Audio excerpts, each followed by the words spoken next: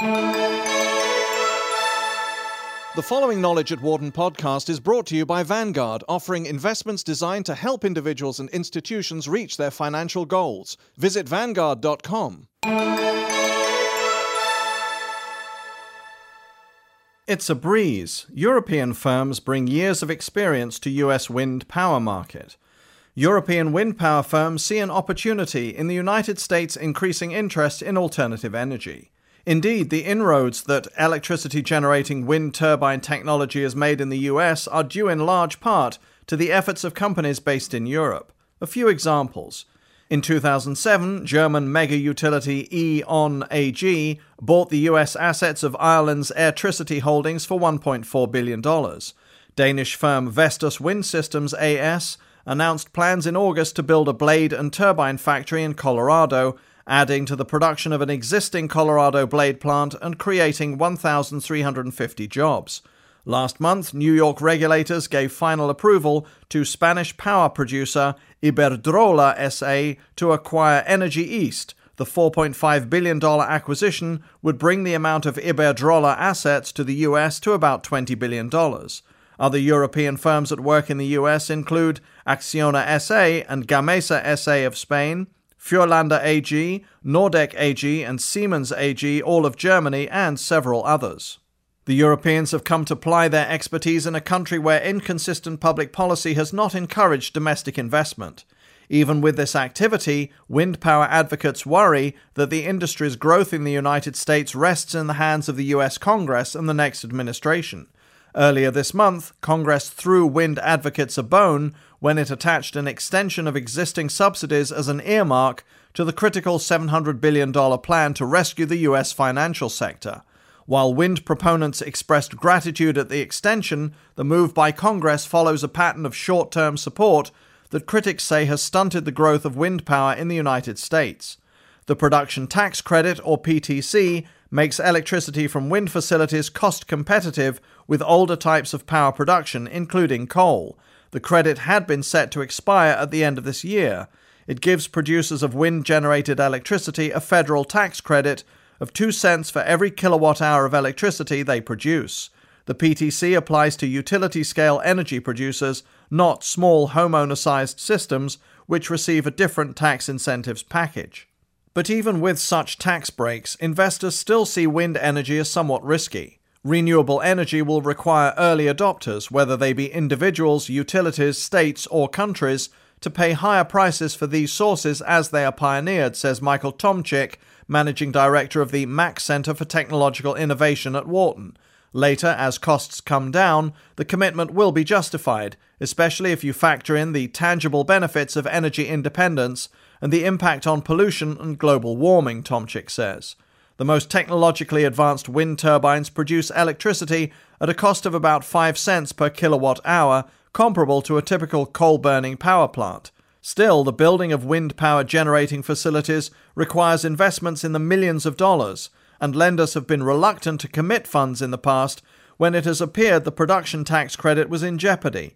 According to the American Wind Energy Association, AWEA, development of new wind facilities has fallen precipitously in years when Congress has allowed the tax credit to expire. You could make the case that our federal policy is a textbook case of how not to build a manufacturing industry, says Randall Swisher, Executive Director of the American Wind Energy Association in Washington, D.C. You send the message that it is risky to invest in this space. The pattern of wind power's tax credit dependency is clear.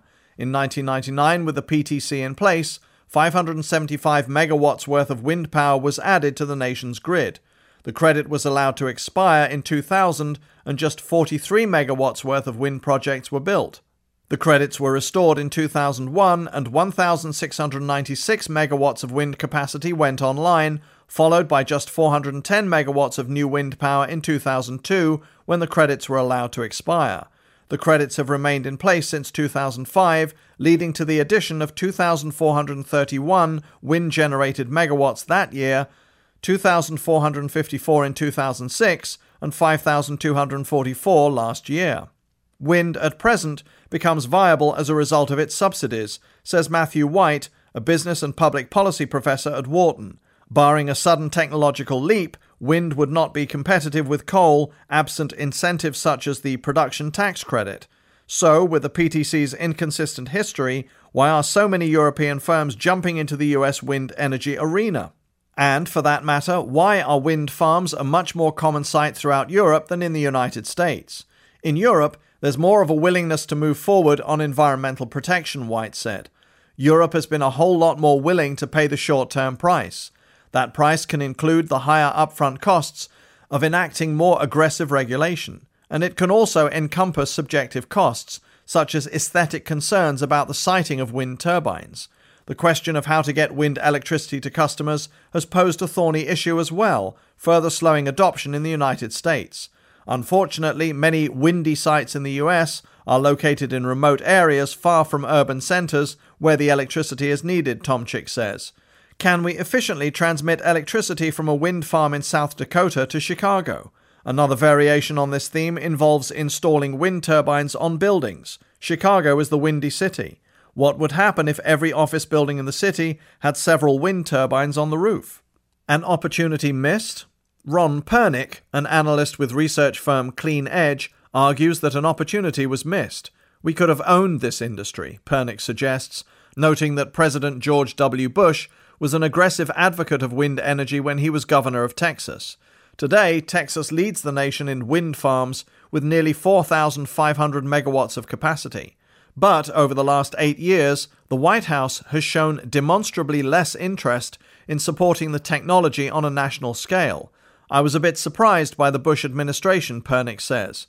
Europe over the last decade or so has had much higher supports for renewable energy, particularly wind. And so, he adds, it's not surprising that European companies have made a strong showing in the US market. Still, some US firms are benefiting from the growing domestic interest in wind power. In Michigan, where manufacturing industries have been pummeled by the changing economy, precision machining company K&M Machine Fabricating can barely keep up with orders for its oversized, precision-milled wind turbine parts, according to CFO Gary Galaziewski.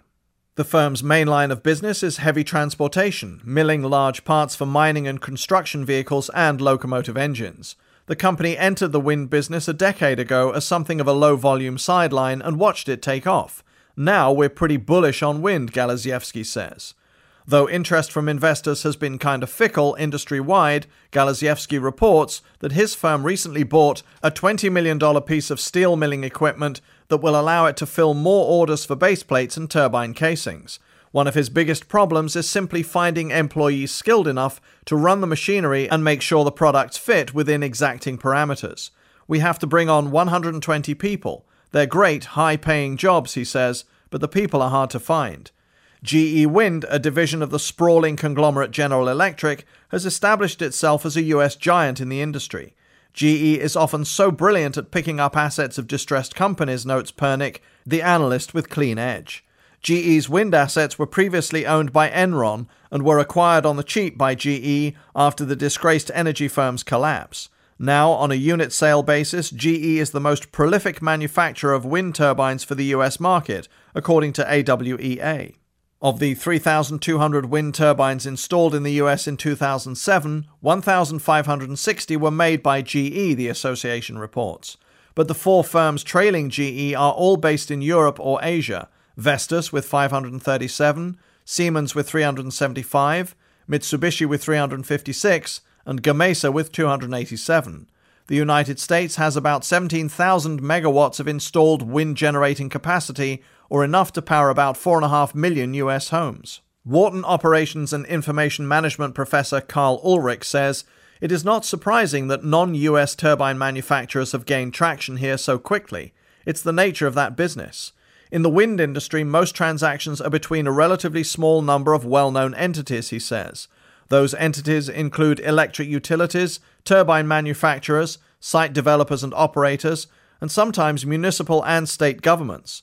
Because the number of parties is so small and well understood, it is not very hard for a non-local firm to make contact with the key parties.